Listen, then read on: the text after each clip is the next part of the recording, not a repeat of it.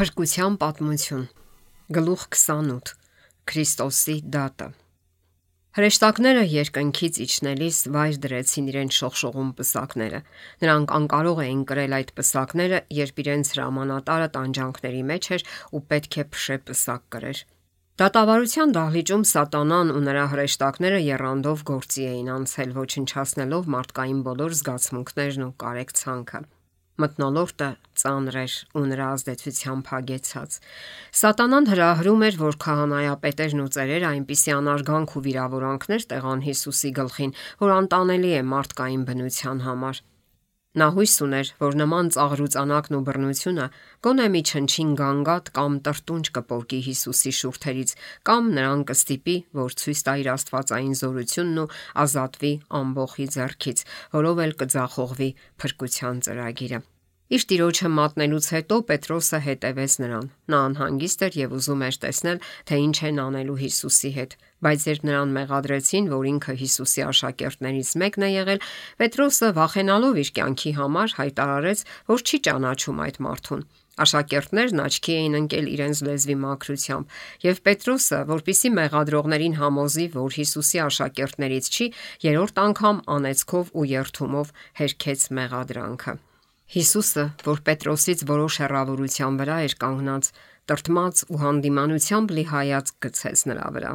Հետո Պետրոսը հիշեց Հիսուսի խոսքերը, որ իրեն ասել էր վերնահարկում։ Հիշեց նաև իր եռանդում պնդումը, թեկուզ բոլորն էլ քեզանով գայթակղվեն, ես երբեք չեմ գայթակղվի։ Նա ուրացել էր տիրոջը, անգամ երդվել, որ չի ճանաչում նրան, սակայն Քրիստոսի հայացքից հալվեց նրա սիրտը ու այն փրկեց նրան։ Նա դառն արտասուք թափեց եւ ապաշխարեց իր ծանր մեղքի համար, ապա դարձի եկավ ու պատրաստվեց իր եղբայրներին զորացնելու։ Ամբողջ աղաղակներով Հիսուսի արյունն էր պահանջում։ Նրանք դաժանաբար մտրակեցին Հիսուսին, մի հին արքայական պատմուճան հագցրին նրան ու սուրբ գլխին փշե պսակ դրին։ Նրա ձեռքը մի եղեք տվին,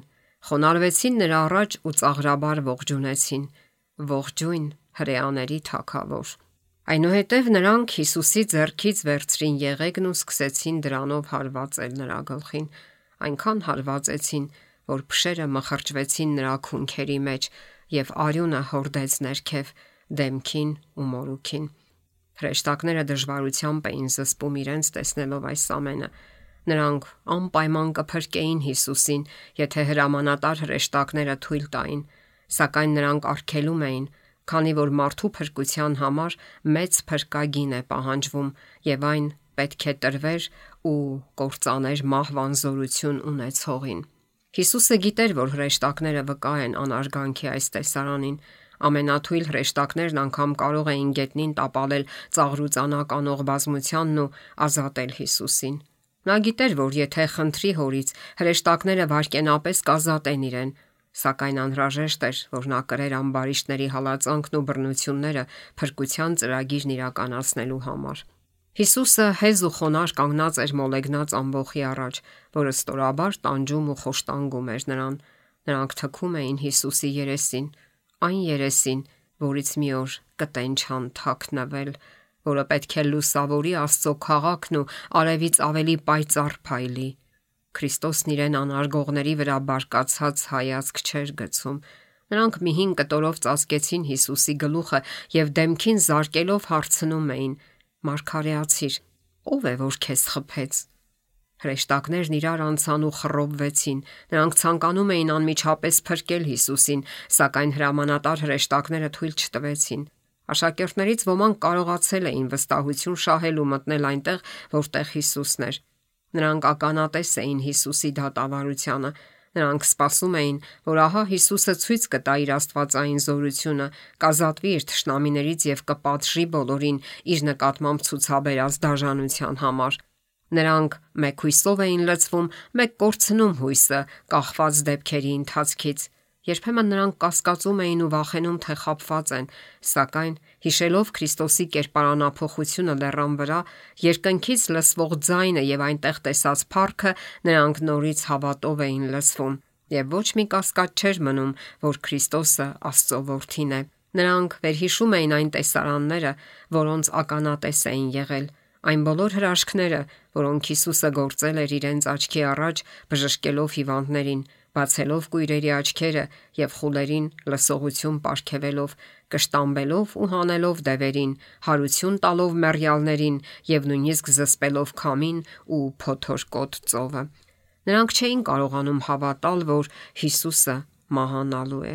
Նրանք հույս ունեին, թե նա դեռ ցույց կտա իր զորությունն ու իր իշխող ձայնով ցրիվ կտա արյունարբու այդ խառնամբոխին, այնպես ինչպես տաճարից դուրս էր հանել այն մարդկանց, որոնք առուծախի վայր էին դարձրել Աստծո տունը։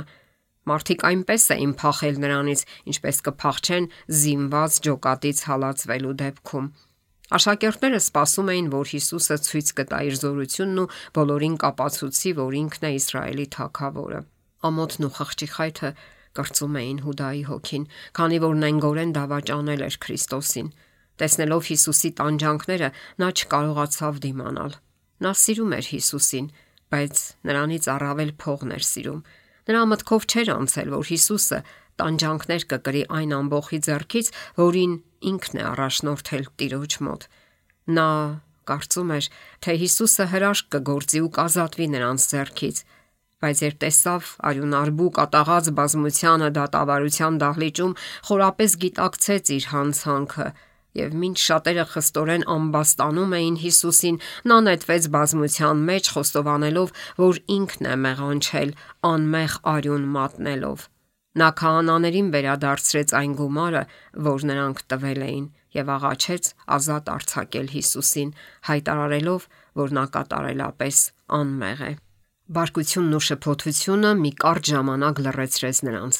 Նրանք չէին ցանկանում, որ մարդիկ իմանան այն մասին, որ իրենք վարձել են Հիսուսի հետևորդներից մեկին, նրան իրենց ձեռքը մատնելու համար։ Նրանք ցանկանում էին գաղտնի պահել, որ հետապնդել են Հիսուսին ինչպես գողի ու թաքուն ձերբակալել նրան։ Նրանք ցանկանում էին գաղտնի պահել, որ հետապնդել են Հիսուսին ինչպես գողի ու թաքուն ձերբակալել նրան։ Սակայն Հուդայի խոստովանությունն ու նրա տանջահար մեղավոր տեսքը ամբոխի առաջ մերկացրին քահանաներին, ցույց տալով, որ ատելությունն էր ստիպել ձերբակալել Հիսուսին։ Երբ Հուդան բարձրաձայն հայտարարեց, որ Հիսուսն անմեղ է, քահանաները պատասխանեցին. «Մեզ ինչ, դու տես»։ Այժմ Հիսուսն արդեն նրանց ձեռքում էր, եւ նրանք վճռել էին բաց չթողնել նրան։ Վշտից ընկճված ու հուսահատ Հուդան իրեն վարձողների ոտքերի տակ նետեց այն գումարը, որն այժմ արհամարում էր, եւ տառապանքով ու սարսափով համակված գնաց ու կախեց իրեն։ Իր շուրջը գտնվողների մեջ Հիսուսը բազմաթիվ համակիրներ ուներ, որոնք զարմանում էին, թե ինչու նա չի պատասխանում իրեն տրված բազմաթիվ հարցերին։ Չնայած ամբոխի ծաղրուծանակին ու դաժան չարչարանքներին, նրա դեմքին անհանգստության ոչ մի նշան, խռովքի ոչ մի հետք չկար։ Նա վեհանձն էր ու հանգիստ։ Ականատեսները զարմանքով էին նայում նրան։ Նրանք Հիսուսի կատարյալ տեսքն ու վճռական արժանապատիվ վարքը համեմատում էին այն մարդկանց արտաքինի հետ, որոնք դատում էին նրան, եւ մեկը մյուսին ասում էին, որ նա ավելի է նման թագավորի, քան ցանկացած տիրակալ։ Հանցագործի նշույլ անգամ չկար նրա դեմքին։ Նրա հայացքը մեղմ էր, ջինջ ու անվեհ էր, ճակատը լայն ու բարձր։ Դեմքի ամեն մի գիծը վեհանձնություն ու բարություն էր արտահայտում։ Նրա համբերատարությունն ու զսպվածությունն այնքան գերմարդկային էին, որ շատերը սարսռացին։ Անգամ Հերովդեսն ու Պիղատոսն էին խիստ անհանգստացած, տեսնելով նրա վեհանձն աստվածանման կեցվածքը։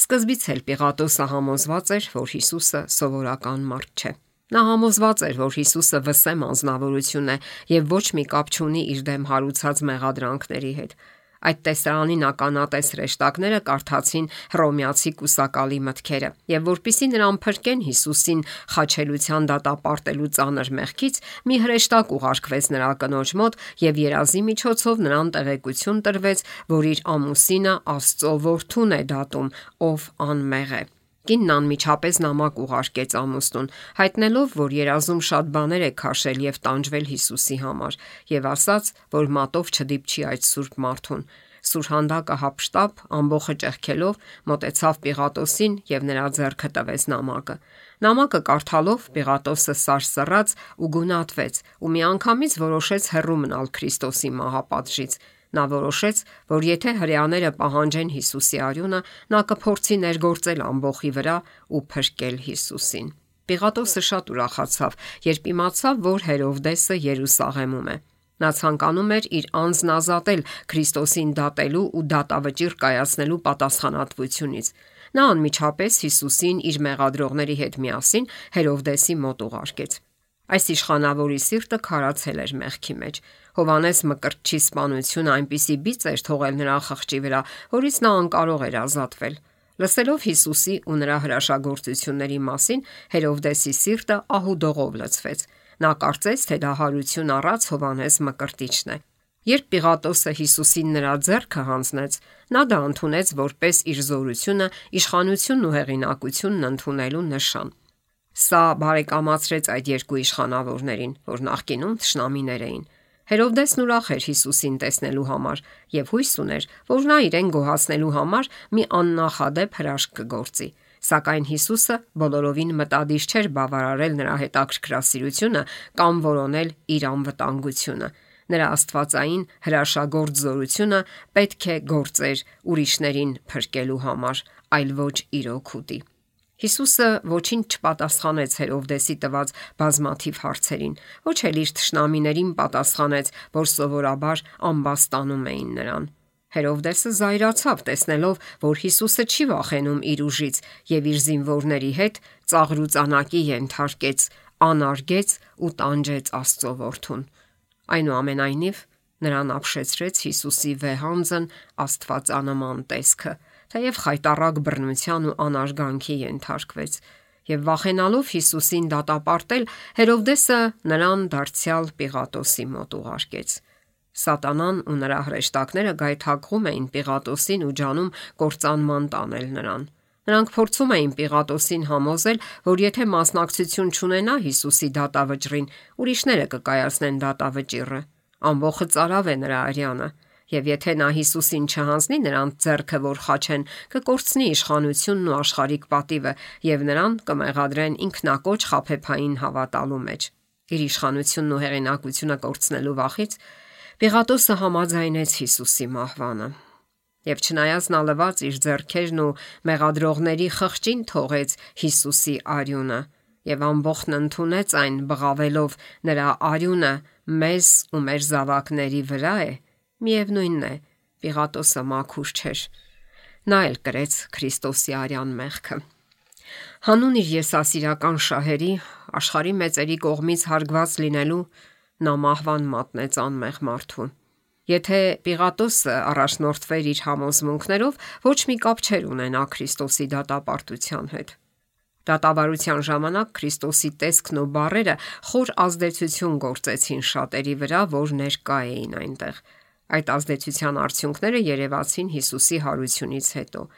Հետագայում դարձի եկածներից շատերը համոզվել էին հենց դատարանի դահլիճում։ Սատանան մոլեգնել էր տեսնելով, որ իր դրդմամբ Հիսուսի դեմ հրեաների գործած դաժանությունները ամենաչնչին տրտունջ անգամ չպոկեցին նրա շուրթերից։ Թեև Հիսուսը մարդկային էություն էր առել, նա աստվածային տոկունությամբ տանում էր բոլոր տանջանքները եւ մազաչափ անգամ չէր կտրվել իր հոր կամքից։